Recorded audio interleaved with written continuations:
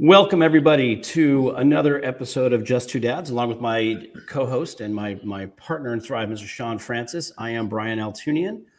And you know, the gift-giving holidays are upon us, right around the corner. And there's something magical about giving your child something that they find joy in. But if you have a neurodiverse child, sometimes that it's a little challenging to find something that's appropriate. And today's guest, his company has been around for quite some time, and they are building experiences for our children of all abilities to have the opportunity to have joy in their lives. And I cannot wait for this conversation. So stick with us here on this episode of Just Two Dads.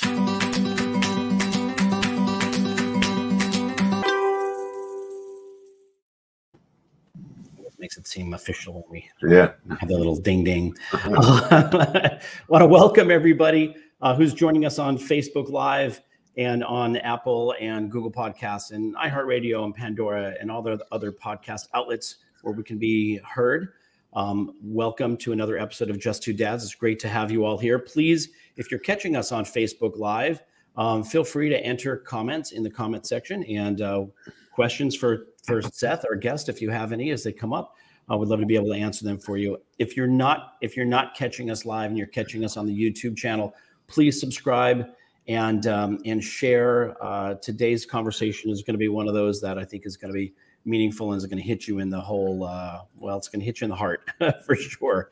I definitely want to thank Matt Failer for making the introduction of our guest today. Matt's a friend of the show, has been a guest. We've been a guest on his podcast as well. Deals with issues with his daughter Aria and her medically complex issues, and so we're always grateful when Matt makes a suggestion introduction. It's always incredible to see people, and today's no exception to that.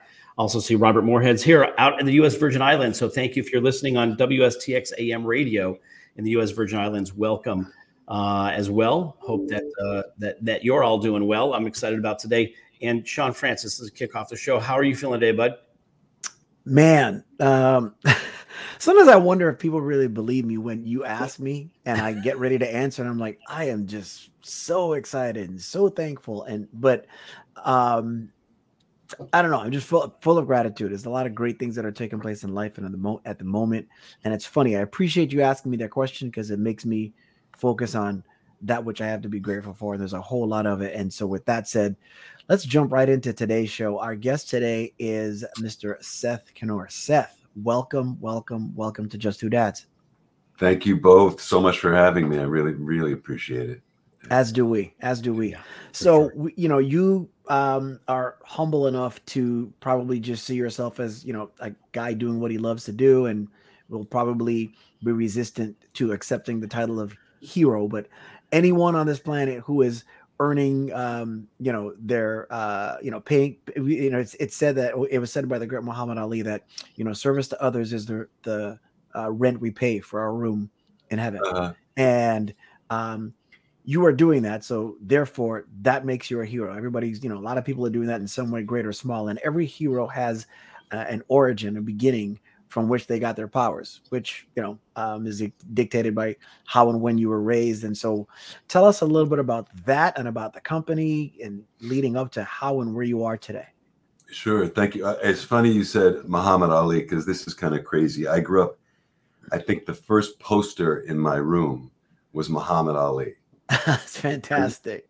Yeah, because my parents were, very much involved in the peace movement, and Muhammad Ali was, and then, my grandfather on my mom's side had been very involved in social justice and union organizing. And so Muhammad Ali was the pinnacle of. Well, it has been said that coincidences are God's way of remaining anonymous. So there are no accidents. Fantastic. Yeah. That was the first. It was a poster of Muhammad Ali, and then Walt Frazier and Earl Monroe, because I know you guys are in LA, so that's okay. Sure. Hey, I met Earl of Pearl when I was a kid, actually, when the Knicks came down to the Virgin Islands, and anyway, and not to mention Walt Frazier still owns a house on St. Croix.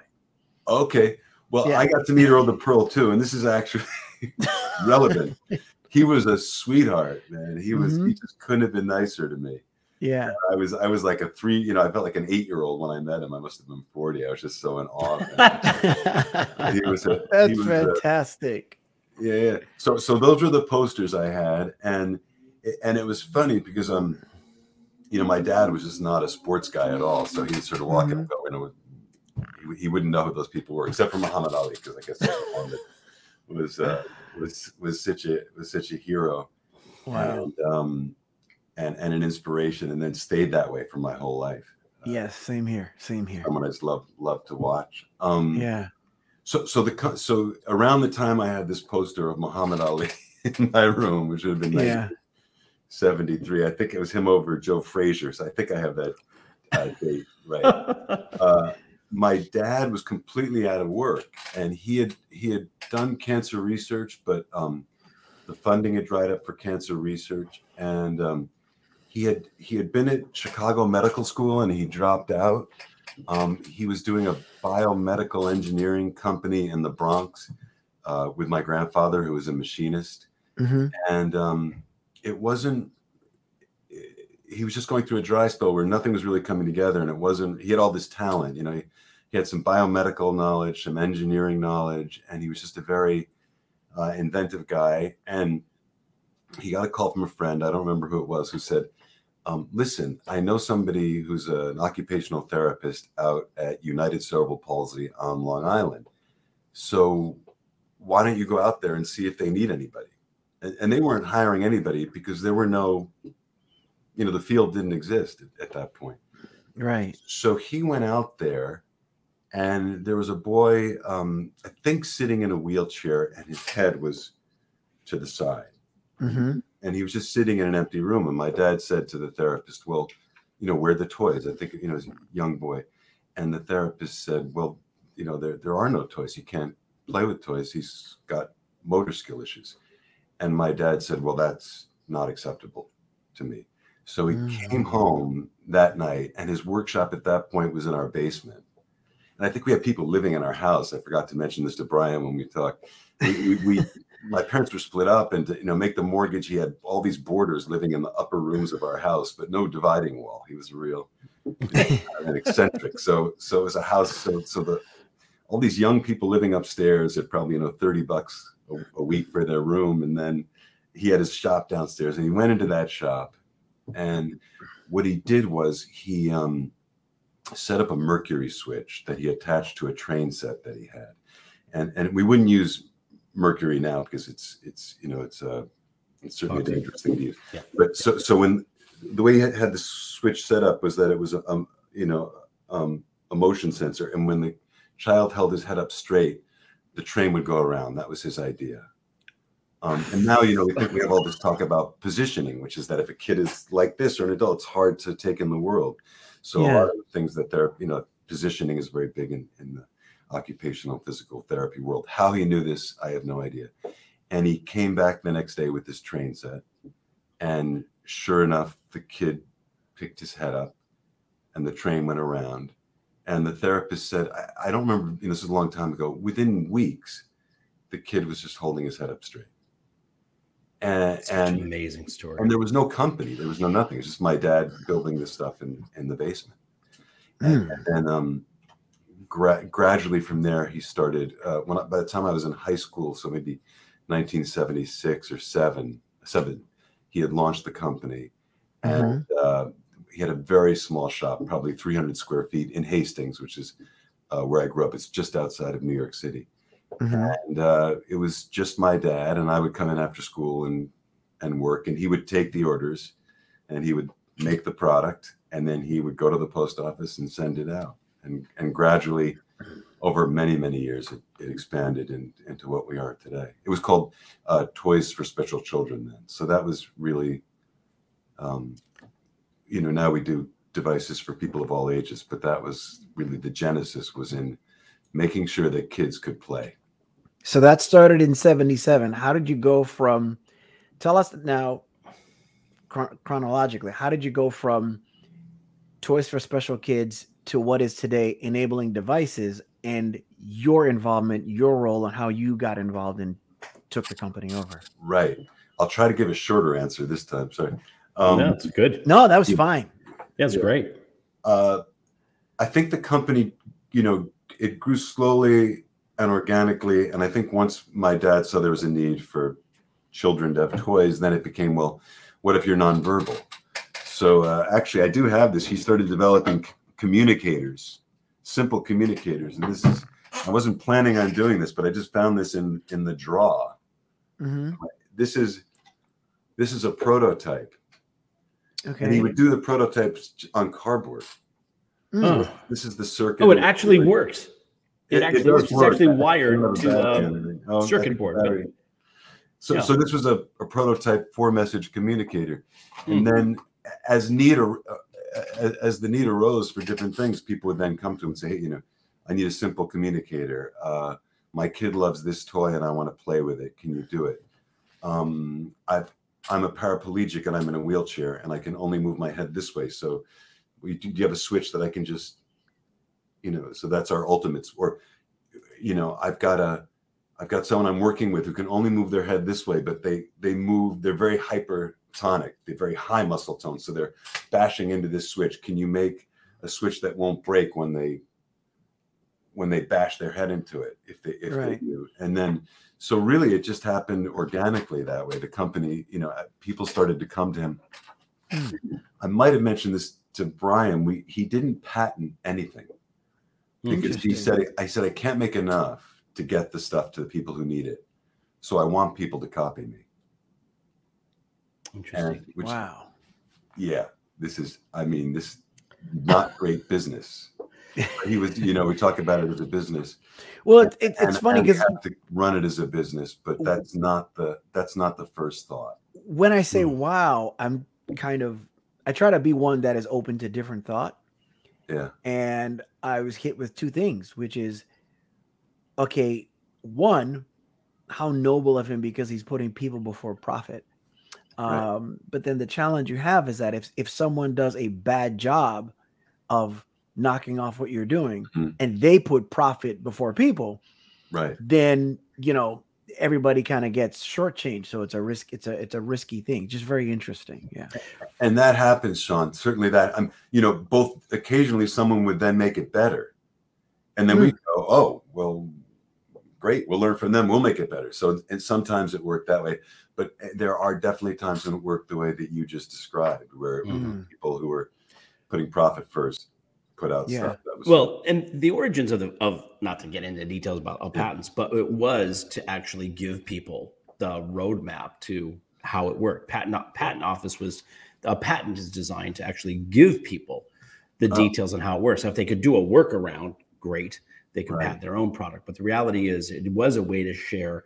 But if people didn't want to do it, they could just copy and then just basically they're like paying for the, for the blueprint of the device. But that being said, the fact that your father was so focused on let's serve the needs of the people, I'm not worried about the business piece of it. It'll work itself out. Right. It just is I think that from our discussions, it seems like that's a culture that has been pervasive at enabling devices, which is let's just put out the best products for those in need. Yeah. And how did you... Actually, when I started, it's funny. It just reminded me of something else, Brian, which is when I started at the company. There was always this fear of giving my dad these requests for free stuff. He always said yes. Because he always said yes. Yeah. So, and at some point you just get, ideally this would eventually be government funded and we'd love to run it as a nonprofit. They're all the question is how to get this stuff to everybody who needs it. Yeah. So, but yeah, so people would sort of go, well, we got to hide this request from Steve, my dad. He's just going to say. Yeah. So then when I came in, people sort of looked at me and went, I think we have to hide requests from him too. And Seth, when was that? When did you start with the company? I mean, I know you were with him, as you were growing up, but when did you start with the company? Officially, yeah. Yeah. Oh, so, and Sean was asking too, how did I end up at the company? He was such a talented engineer that I really didn't want to compete with that, and I don't think I could have. He was just he was able to see the problem, the need, design a solution, and then build it, and then put it out in the world. So we still do that, but it takes 3 or 4 people to do that. It's very hard to find that person. So I really wanted him to do his thing, and I just felt it wasn't the best place for me to be. I didn't feel I could bring much to it. So I went off and did, a million other things. And around 2010 or 11, his health started to decline. And so I was living in New York City at that point, and he was still in Hastings, and I became his primary caretaker. And then I just started looking in on the business, and I thought, well, maybe I can do some small thing here. And then one thing kind of led to another, and next thing I knew, it was like Godfather 3, where this thing was, grabbing me. When I think I'm out, pull me back, pull me back, pull me back. I worked in a family business. I know that feeling. Yes. Well, you tried for 30 years or so to get away from this, but no. Yeah. Wow. Yeah. Amazing. And your dad did pass away. He passed away in 2015.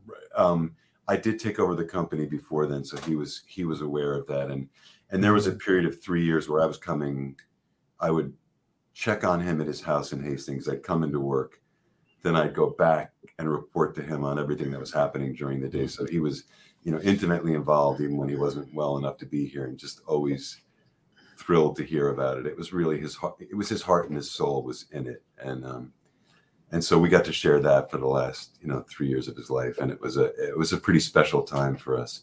And I think for him to know that I was carrying it on, not just because he may or may not have thought I had the ability to do it, but he knew it was going to someone who cared as deeply as he did. Yeah. Because it seems like he was just in more ways than 9, an irreplaceable man. That's incredible. So tell us this then. So now, when you took it over, was the focus at that time still primarily on toys? And if so, how did you go from toys to devices?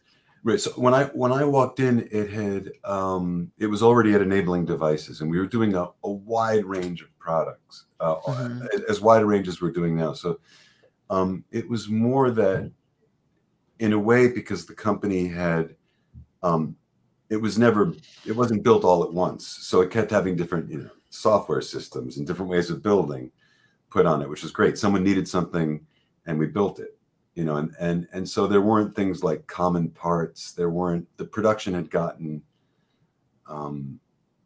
almost, I'm trying to think, it was a sort of a sprawl of just, it was no longer cohesive, because we'd grown without there being a central idea of where we were going. And that was nobody's fault. That was just, I think, a function of, we're trying to make what you need. And if you tell us you need it, we're going to make it.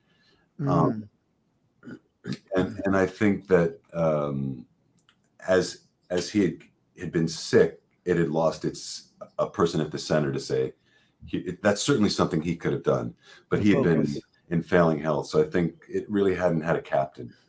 Gotcha. And it needed someone to just sort of pick out all the talented people who were here and say, there's so much talent here, but we've sort of all got to get back on the same page. And you've been left alone to do your thing that you're brilliant at, but you need some support.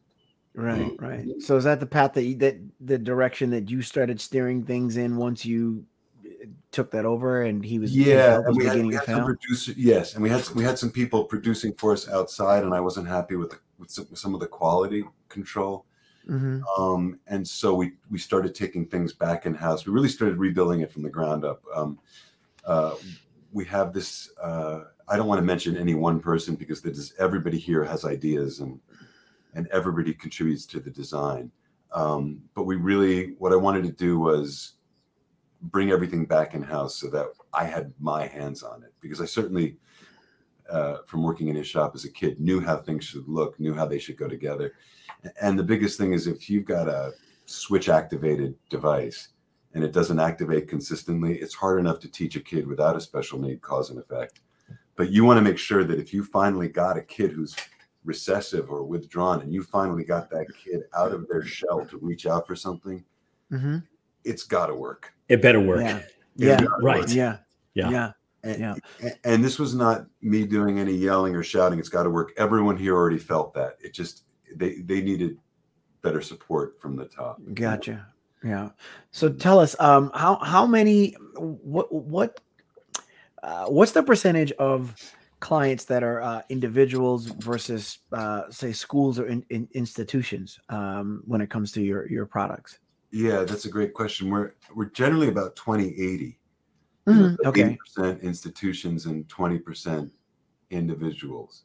But what we really stress is the individual doesn't get less attention than the big school order. Right. Everything is treated. It's all going to the same place, and it's all treated the same. Wow. Consistent with that culture we've been talking about. Not a surprise, I think, to anybody who's hearing this. So it's beautiful. And how many would you say, what's your product mix these days? How many products do you have? What falls under toys? What falls under other kinds of experiences? Because it's more than just toys and devices, really, right? Right. So we will do some of our sensory stuff for people on the spectrum. It's a mix of, there's a small amount of things that we're reselling. Then they're just so that people can kind of get things under one roof. Then there are things we adapt. So, your kid wants to play with the Tickle Me Elmo, but doesn't have the motor skills to activate the Elmo song. So I was looking through the catalog today, and I should know this. I think we have 100 capability switches. So wow. If you can only control your airflow, we have a sip and puff switch, which is actually on delay right now because of a supply chain issue. So we're just trying to source everywhere to get that back. Right. We've got a motion sensor switch. So we have a twitch switch. You might have a later stage ALS patient and they can control this part of their head or cheek. So literally whatever you can do. And this is another thing that my dad stressed. He's not looking for what you can't do. He said, I want to know what you can do. So he wants to turn any supposed limitation into a capability. Yeah. Can you blink your eye? Then we have an eye blink switch. Oh my gosh. We can position the switch. You can move your knee. You can. I'm trying to think. So there's a sip and puff. There's an eye blink. There's motion sensor. There's some that are just very sensitive. Oh, and maybe you have a visual impairment. So we've got a switch this big with a bright light on it.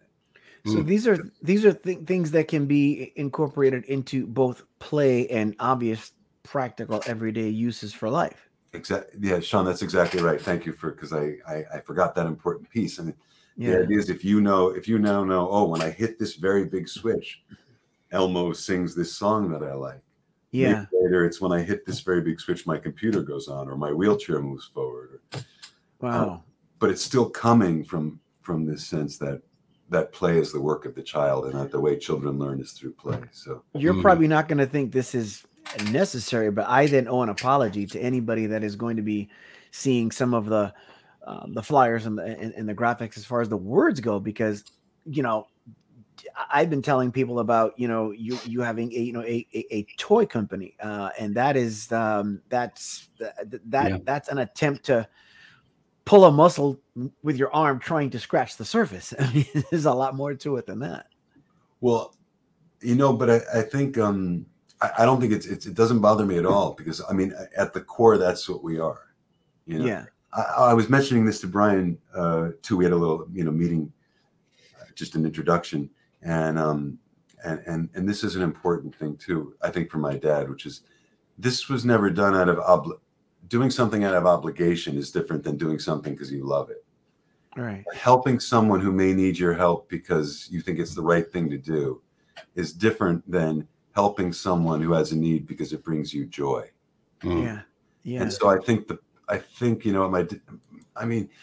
be sitting at home, as a kid, and my dad, he would have invited someone with CP, with cerebral palsy over to the house for dinner. And we didn't have a ramp. So there were these stairs, rickety old stairs up to the house. And suddenly we go, well, how do we get this person in here? And most people when faced with that go, oh, it's a disaster. And to my dad, that was a fun problem to be solved. Yeah. So the person you're helping is not feeling, oh, this is an obligation. Someone's doing this because they have morally. This person is doing it because they love life and they value me. And it's a pleasure for this person. Wow. Yeah. Well, if we, and as we've spoken about today, you know, inclusivity is really the key. And how do we create inclusion and make sure that everybody feels that they're part of something? Since our community has generally been left out and omitted and, you know, restricted from participating. So again, it's just it's a great culture. I can sit here and listen to you talk all day, Seth. Honestly, I'm like, this is just, it's just amazing. You know, for people who may be, you know, skeptical, they're maybe thinking like, okay, so what's the catch? What's the, like, you can't be all this, you know, good, great, you know, selfless. You know, there's got to be something there. And so is there any of that, or have you had doubts as you've been building this, as you've had thoughts about this? Oh yeah.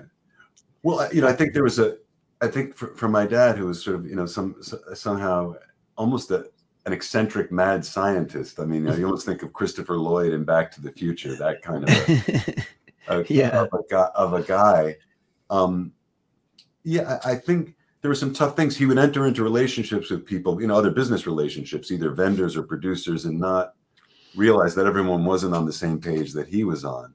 And so, you know, when I came in, there's a sense of, well, you know, I don't think anyone enjoys conflict, you know, so there's a sense of, well, I've got to sort of tell these people that this relationship has to change, and I don't enjoy conflict. And you know, I think for me, it's been I go, well, okay, this is not something that's enjoyable, but I'm doing this for the good of the company. This isn't, you know, for me, this is for everyone who works here, and this is for everyone we serve. So, I think he was so open. He certainly could be taken advantage of, not because he was an easy. I think he just didn't think in terms of, because it wasn't necessarily in his heart. He sounds like he's someone that lives by something that I think. I've always, Brian has heard me say this, and I mentioned it on the show before, that which would make the world a much better place if we were a lot more childlike and less childish. Childlike meaning that you see nothing but possibility, because, you know, just like if you take a bunch of kids of different races, ethnicities and whatever, and put them in a playground, if they're young enough and the world hasn't gotten to them yet, they're going to believe that anything's possible. They're going to have curiosity about each other. And it sounds like he had a curiosity about people and saw the good in people first above anything else. You know, you risk doing that, you know, to a fault or whatever, but that's just something that so much more of the world needs. Tell us this. So do you have children? And if you do, how has this experience affected the manner in which you parent? Yeah. Well, I love what you said, which is to be childlike but not childish. I think that's such an important distinction, especially in this country where I think sometimes the world sees us as a little immature, but there's a beautiful side to that, right? Which is that we want to have all the great qualities you talked about as a child. And my son is 3, and you put him on the playground right now. You're right. I mean, he's just, and he doesn't even know what he's not on a cell phone. He's not, I don't see a judgmental, angry. Yeah. So he's in that perfect stage. Yeah, exactly. Yeah. And then I was listening to some podcast, and the podcaster was talking about how when we get to wisdom towards the end of our lives, we move back to the childlike state of wonder, not childish, but the childlike state of wonder. Yes, the wonderment of a child. Yeah. Yeah, and I think he was. There's a video I watched. I should have shared it with you guys, where he's playing with a child, and you can really see that he was in touch with that. And you know, in my own parenting, I try to enter in. You know, if my son wants to pretend that we're frogs, then I become a frog with him. Yeah, you know, watching from, what would you call it?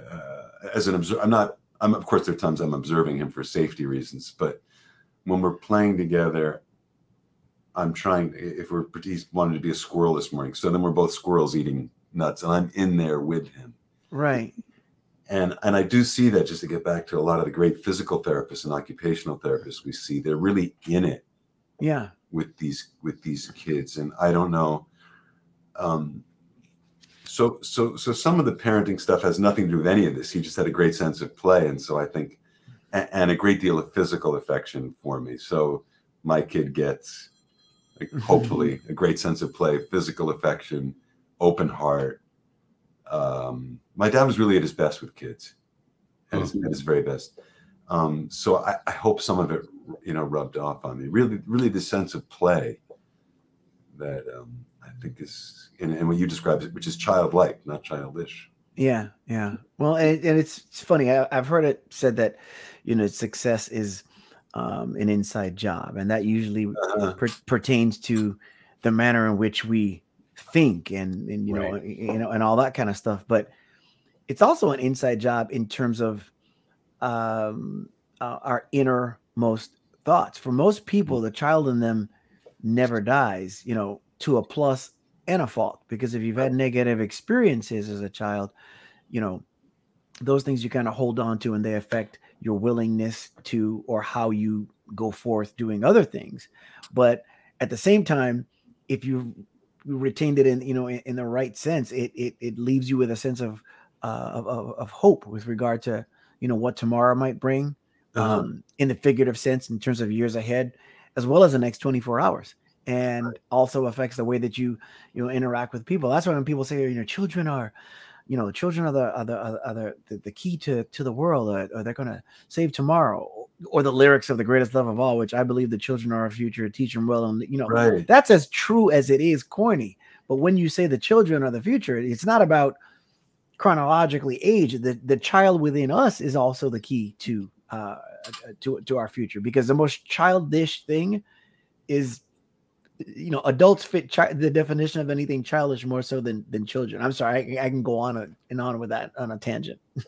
No, I think it's really important that you also just reminded me of the other most obvious thing I'm forgetting about being a dad and my child, which is that he's teaching me. Yeah. There you go. There you go. He's teaching me to put down my phone and stop being distracted. He's teaching me to get back to my imagination, and he's teaching me to be, open-hearted. He's teaching, I don't even know where to, he's teaching me that my priorities and values were not really where they should be. Yeah. Right? That's what they do. That's what they do. And, because they do that, it might seem like everything goes to them, but kudos to you too, because we have to be open enough to receive that, because I'm sure we've seen a lot of, parents that just, that's not who they are, and they aren't necessarily, present. So it seems like your dad started with a little bit of a small team, and a lot of it was him. As you stepped in now and you have taken over, how many employees do you have at this stage? So we've got 21 people working for us directly, which is still a pretty small team and then we have we have some outside producers. Like I said, the bulk of it's from us. So we're not producing everything by ourselves. There's some other businesses that make stuff for us, but we are very much, everything that comes in, our hands are on it. Our designs are going out to them. And we have a close relationship with them. So it's kind of a miracle we're able to put out. I don't know how we put out as much as we do with this, with basically a staff of 21 people. Yeah. Well, great. Kudos to them.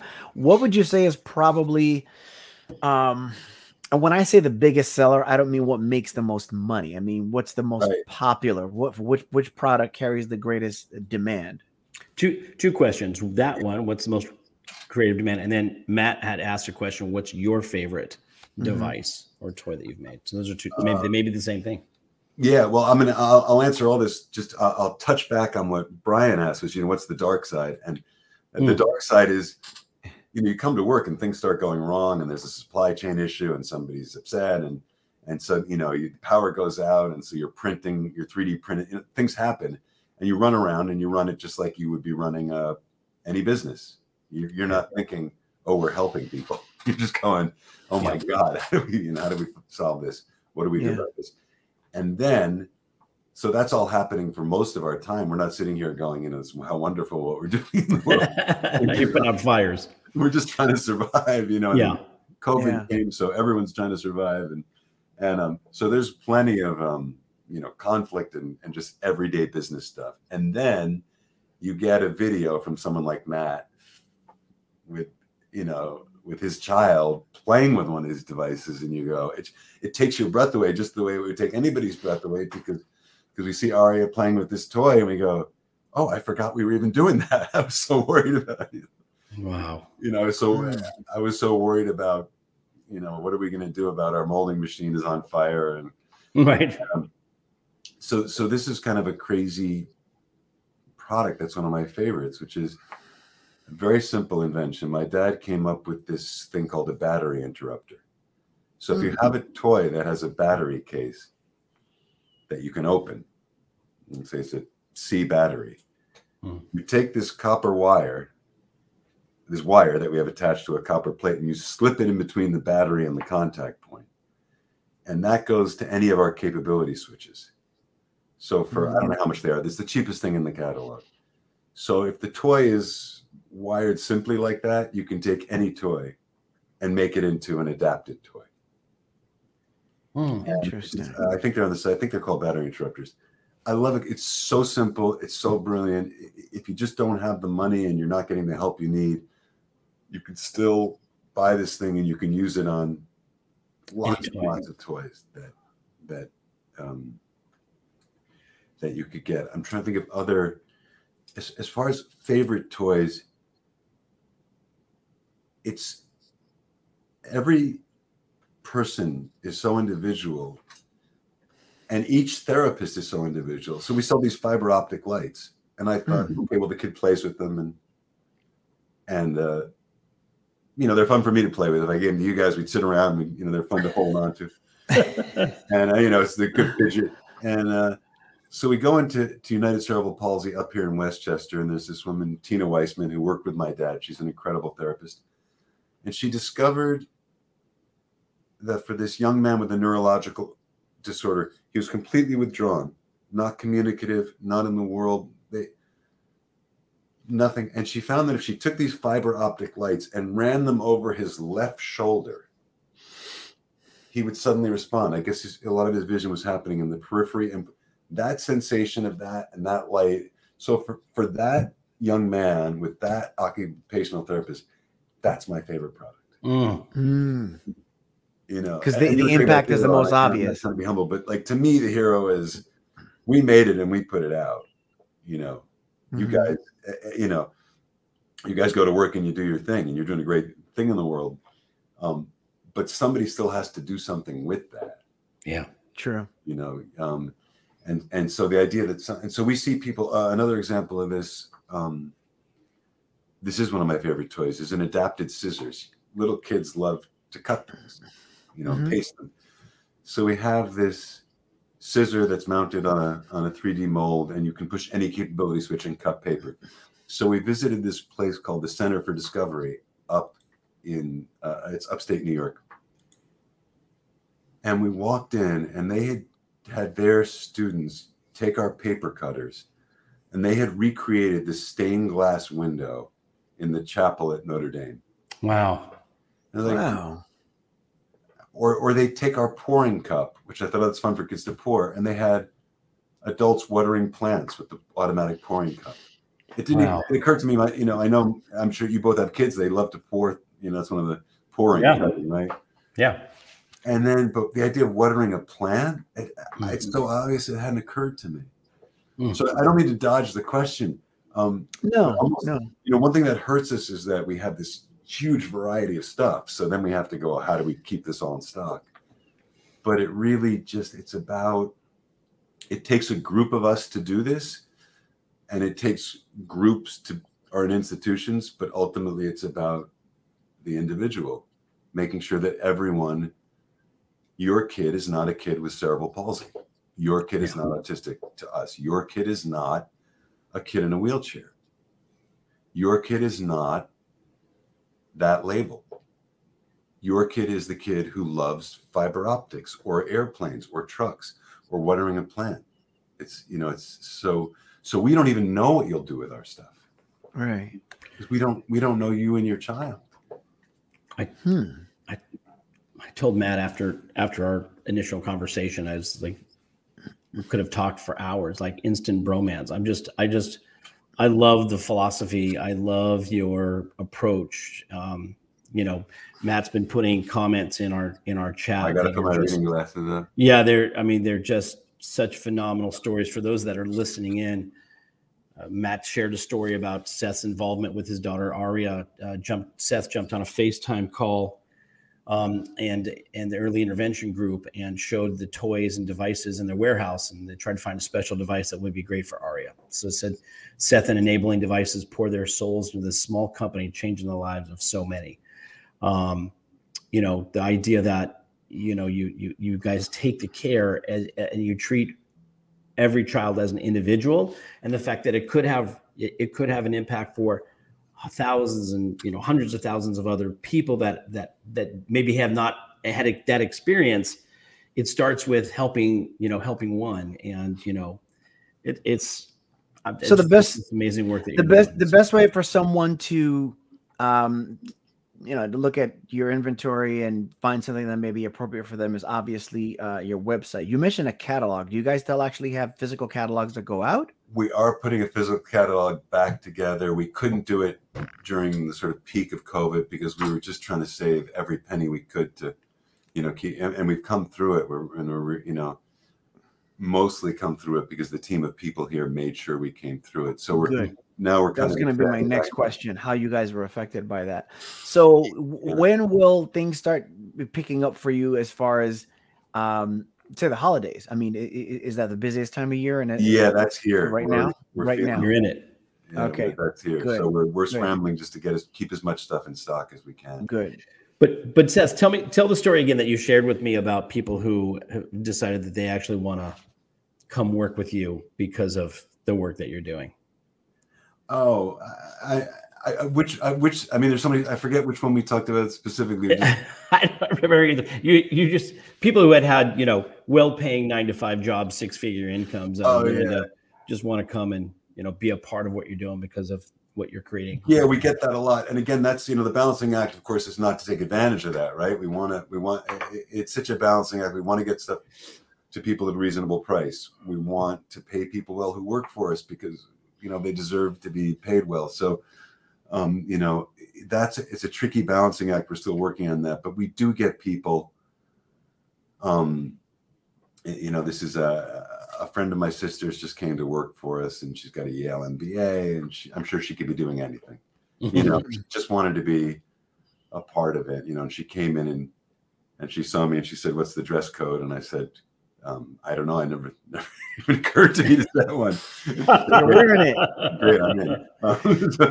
That's funny. So it can work. I think there was one day in the shop we had somebody come to visit us from BOCES because they wanted to place some kids in the shop, and we were in the process of redoing our shop. So we were all dressed in clothes to move the machinery, and she came in and she looked at me.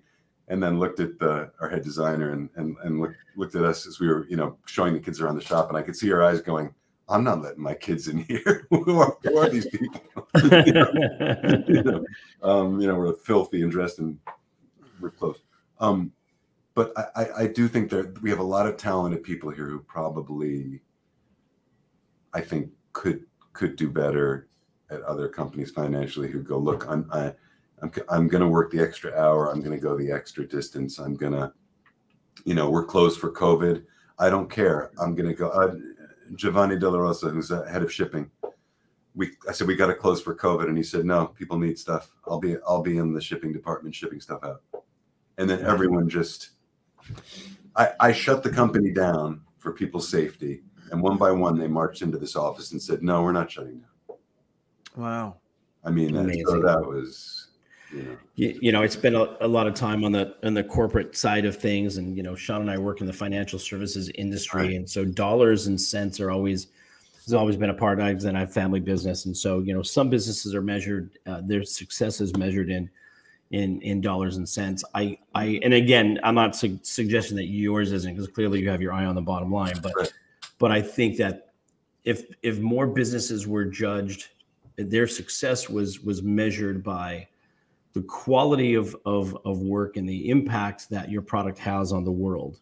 What a different place this would be. What a great place what great world we would live in when people want to go to work for somebody because of the impact and the decision, like, no, I want this product to go out because we promised this to this client and we want the client to have it, and whatever it takes, right? That's just, it's honor to you, man. It's just really kudos for maintaining. It sounds like your dad created this and then you have just carried it on and continue to do that. And that's a conscious testament capitalism. To you. Well, yeah, right. And I do want to say exactly conscious, because I do think, I do really think it's important for people, we're not shipping the work out to other countries, not because of any,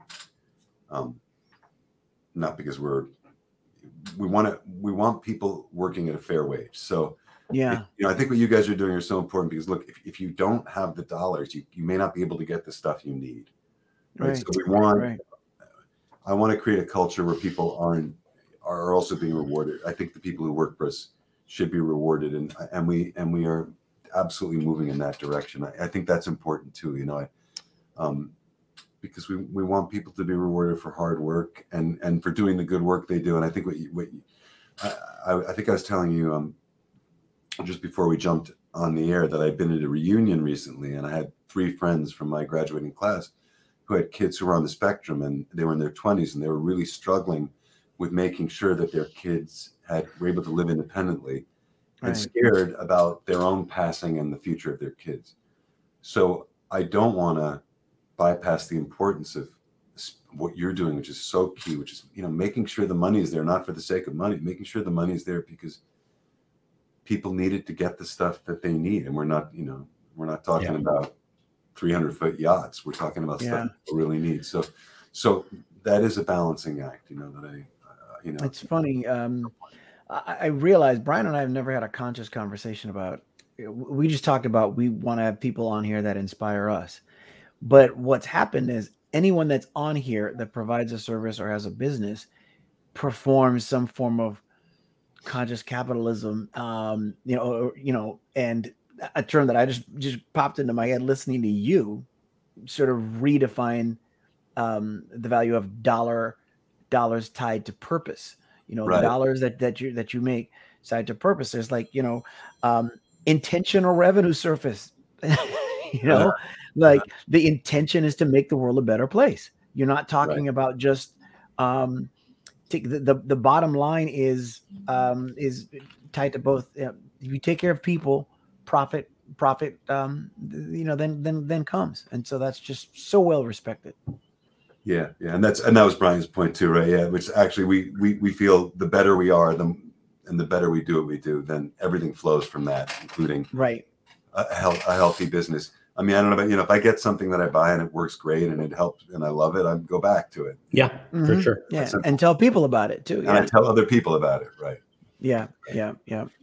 Well, we definitely want people to check out enablingdevices.com and look at your catalog and see the help. And obviously if they know of organizations or, facilities that are looking for devices to help their clientele as well. Obviously you guys service the institutional market as well. And our goal is to, again, shine a spotlight on those amazing people who are doing great things. And Seth, I think clearly anybody who sits and listens to you gets where your heart is and what your intent is. So, anything that we can do to continue to promote enabling devices. I know Matt Failer is a huge fan and would also continue. He's actually using devices for ARIA now and continue to support the effort. And if there's anything that we can do, anything else that we can do for you, we consider you now part of our, Just Your Dad's family and part of the network. And, we want people to know all about you and anything that we can do. In fact, I'm going to say this one thing, because here's the thing. We just did a 2-day summit a couple of weeks ago, where we had a bunch of service providers actually share their. So one is to have a conversation with us, similar to what we're doing today with you, and then the other is to say, well, okay, now that you know who I am, this is what my product and my service is, and do a little 20-minute presentation. Right. And we vowed at the completion of this last summit that our next summit, which is going to take place after the first of the year, was going to be was going to be dad focused. Now, not necessarily, all dad driven, but the fact that, we want dads engaged in the conversation. We're three of us, or three dads here having this conversation. And I think that if anybody's we used to joke about it. Somebody said, if you want two men to have a meaningful conversation, put a couple microphones in front of them and call it a podcast, right? But these are meaningful conversations, and people need to know that there are people listen, we just had this recent, there's all this stuff going on with Facebook, and, we go live on Facebook, and yet here's, profits over people, and your company clearly is the opposite. There are great companies out there led by great men and women who are committed to such great things in the world, and we want people to know about that. So we're definitely going to want to talk to you about that, and being able to, maybe we'll do a presentation, you do a live, in your warehouse, do a live event, a 20 minute, just so people can actually see some of the stuff that you're doing.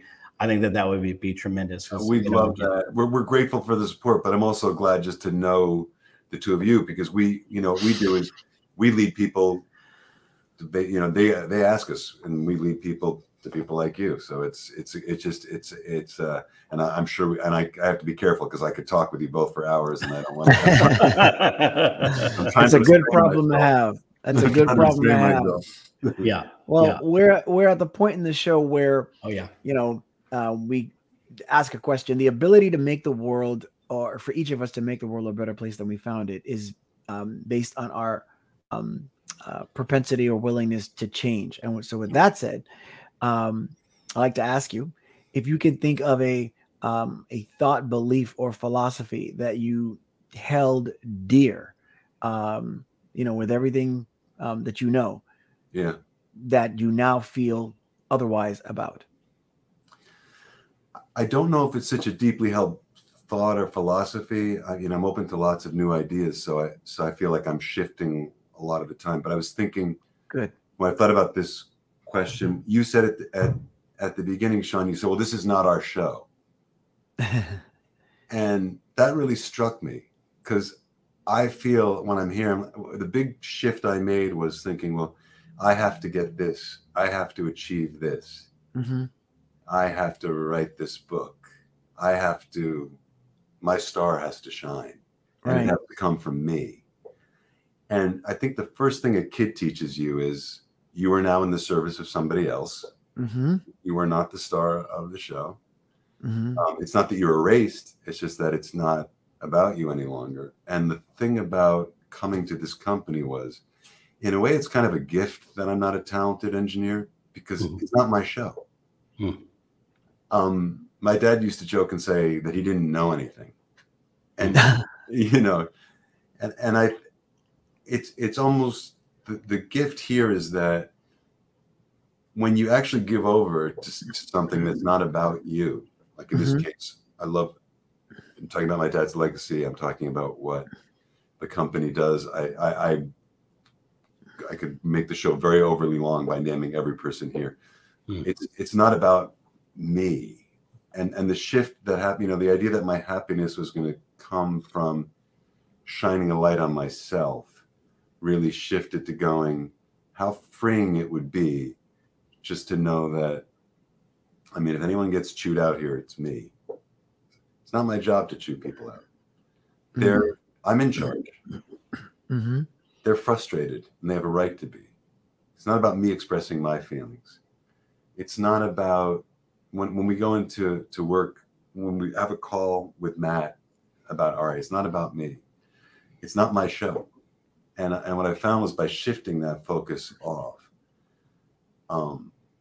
that there was a very different kind of fulfillment, which is a freedom.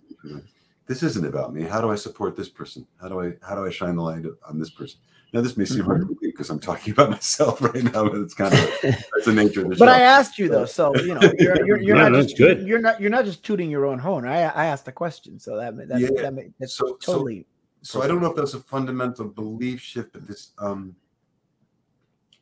this idea that although this shift had to happen within me, the fulfillment and happiness was not going to come from my personal achievement. It was going to be about facilitating things for other people and the power that comes from that, about taking it's not that I'm out of it. It's just right. It's not my show. I can't say it any better than you did. Well, let me express my gratitude, because time spent, like I always say, we're never going to be as young as we were when this conversation began, or when I finished that last sentence, right? We can't get time back. So you can spend time with someone, exchanging energy and learning things. That's the ultimate gift. And you've just given that, because I'm thinking of, what I say when I ask someone that question is, a fundamental philosophy or belief. But really what it comes down to is, what have you allowed yourself to discover? So it doesn't have to be like, here's the thought that I had that I would kill for, and the sword upon which I would die, but now I have this new belief. To simplify it, it's just a matter of what have you allowed yourself to discover? And you've answered that perfectly, and with so much value. Oh, thank you. Thanks. It's amazing.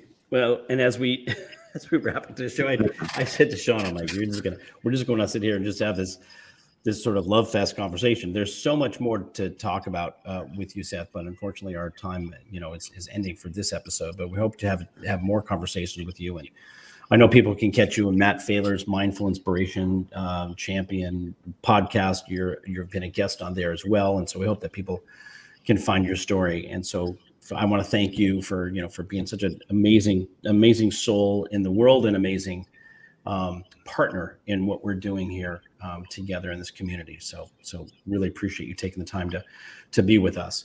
And as we wrap this show up, I always end by saying, now more than ever, we need empathy and love. If we can look at every situation and circumstance with a little bit more empathy, and through the lenses of love, as opposed to divisiveness and hate and other things that are going on, the world will be a much better place. And at the end of the day, I think that's what we're all trying to accomplish, living in a world that's a better place than when we found it. And hopefully empathy and love is something that that people can be reminded of on a regular basis. So I thank you again for being here. And Sean Francis, everybody else who's commented, Matt Failer and Robert and those who have commented on our Facebook, thank you all for contributing. There's some great comments in there. If you're catching us on YouTube, you can follow along. The comments will be there as well. And if you're listening and you want to see this, jump on, because you want to see these comments have been absolutely amazing, just flowing, just flowery love and appreciation for the work that Seth and his people are doing. Sean Francis, I love you, brother. I love being on this podcast and on this journey with you. Every day, every experience is a new one, and it's just more enriching every day. So throw it off to you to close us out for today. The feeling is most mutual. Thank you so very much. I want to, as always, remind everyone that, somebody somewhere needs to know that they matter, needs to know that they're seen, needs to know that they're heard. And there is no such thing as we've discovered doing this show, there is no such thing as special needs. Everyone needs the same thing. Everyone needs to know that they're seen, that they're loved, that they matter. If you have a diagnosis or a disability, a developmental delay, you may need more of the same thing that everyone else needs. The doses may be different, but we all need the same thing. And I want to thank, as always, the women in my life, my mom, Jan, and my amazing wife, Laura. Without them, I could not even aspire to be who I try to be. And thank everyone for tuning in. And we will see you next week. And thank you so much again, Seth. What a pleasure. Thank you both. Really appreciate the time. It's awesome. We'll see you all again soon. Next week on Just Two Dads, we have an amazing guest in the month of October. Seth just kicked off a phenomenal month. Hope more conversations like this. I love this, Seth. This has been fantastic. Thank you.